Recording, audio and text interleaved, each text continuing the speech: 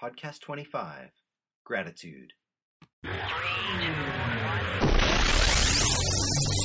listening to the Daily Save Podcast. And now, here's your host and my dad, Mike St. Pierre.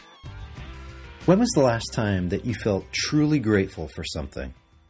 I'm recording this cast today the night before Thanksgiving, and I hope that you and your family and your work and your friendships are in a good place, because Thanksgiving is such a great time of year. Before we get into the cast, a couple of shout-outs to folks who I think are really making a difference online. The first is Jim Wood of shrinkingthecamel.com. Jim is a great writer, and he just released his new ebook, At Work as It Is in Heaven. I love that title. You can check out Jim's book and his website while you're at it. He's a great guy and a good friend, and I'll put the notes in the show notes. Second is Lauren Pinillis of lifeofasteward.com.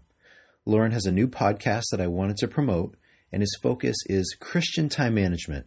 Lord knows we can all do a better job at managing our priorities, and I think Lauren is really doing a great job at pointing us in the right direction. Again, I'll include that information in the show notes. Now, on to the cast. When we talk about gratitude, we're really speaking of that feeling or sentiment, or even that thought that links two people or two concepts to one another. In the last couple of weeks here in New Jersey, we've definitely had an exercise in gratitude. Hurricane Sandy blew through and really made a mess. I still have friends who either don't have power or there has been severe damage to their homes. Now, I don't want to be overly dramatic, since my situation was really quite a bit better than a lot of other people in New Jersey. Still, as our family was without power for about a week, we learned some terrific lessons in gratitude. We learned how to cook creatively, and we learned a little bit about old-fashioned helpfulness. When the power finally was restored, boy, were we grateful. And you can refer to a post that I wrote right after we got our power back called What I Learned from a Week Without Power, and I'll include that in the show notes. So, when was the last time that you were deeply grateful? Was it as a result of a surprise birthday gift? Maybe it was a party that was thrown in your honor that you didn't expect.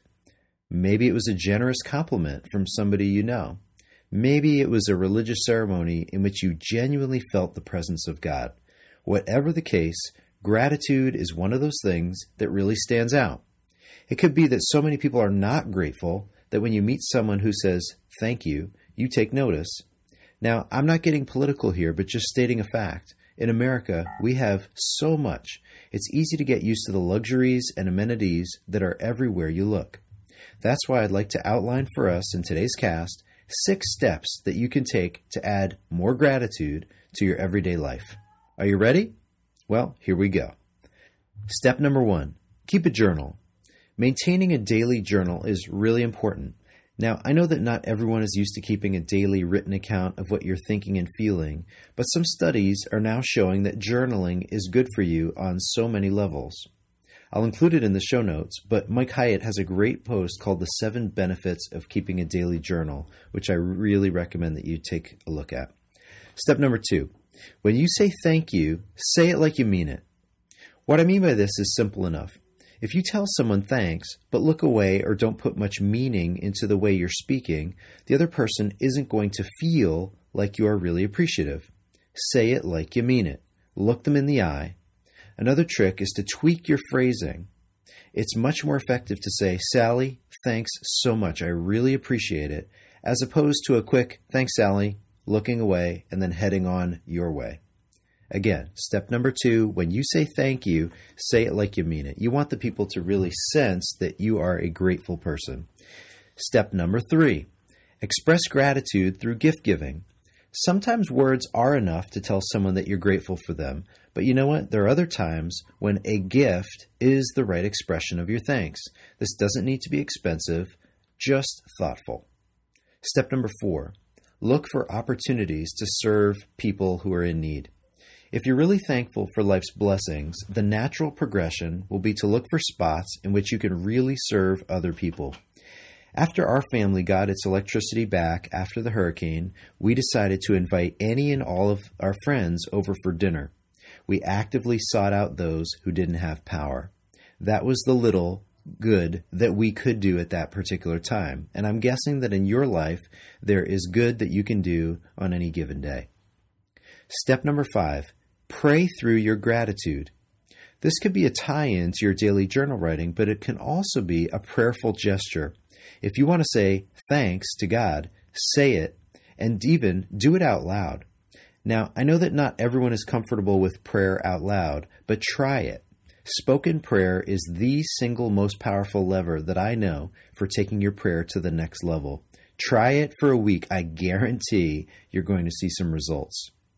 Step number 6, give other people reasons to be grateful for you. You know off the top of your head those folks in your work or in your neighborhood for whom you're grateful.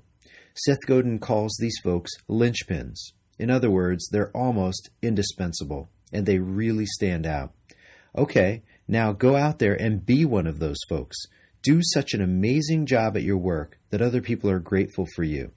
Be so generous that people in your neighborhood think highly of you. How will you know if people are grateful for you? Well, they'll tell you.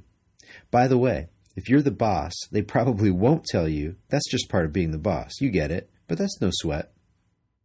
In conclusion, we've gone over 6 ways to add more gratitude to your daily life, but we could probably add so many more, and I would encourage you in the comments in this podcast to include your steps that bring more gratitude into your life. The key is this: reflect on your life and you'll find so many reasons to thank God. Then live accordingly. It's that simple, folks. It really is. A reminder that you can follow us on Twitter at The Daily Saint, and we would also be extremely grateful if you would leave a favorable review of this podcast on iTunes. Don't forget, we love 4- and 5-star reviews. Know what I'm saying? And last but not least, don't forget that you can get the free Faith Worker Study Guide via my blog, www.thedailysaint.com.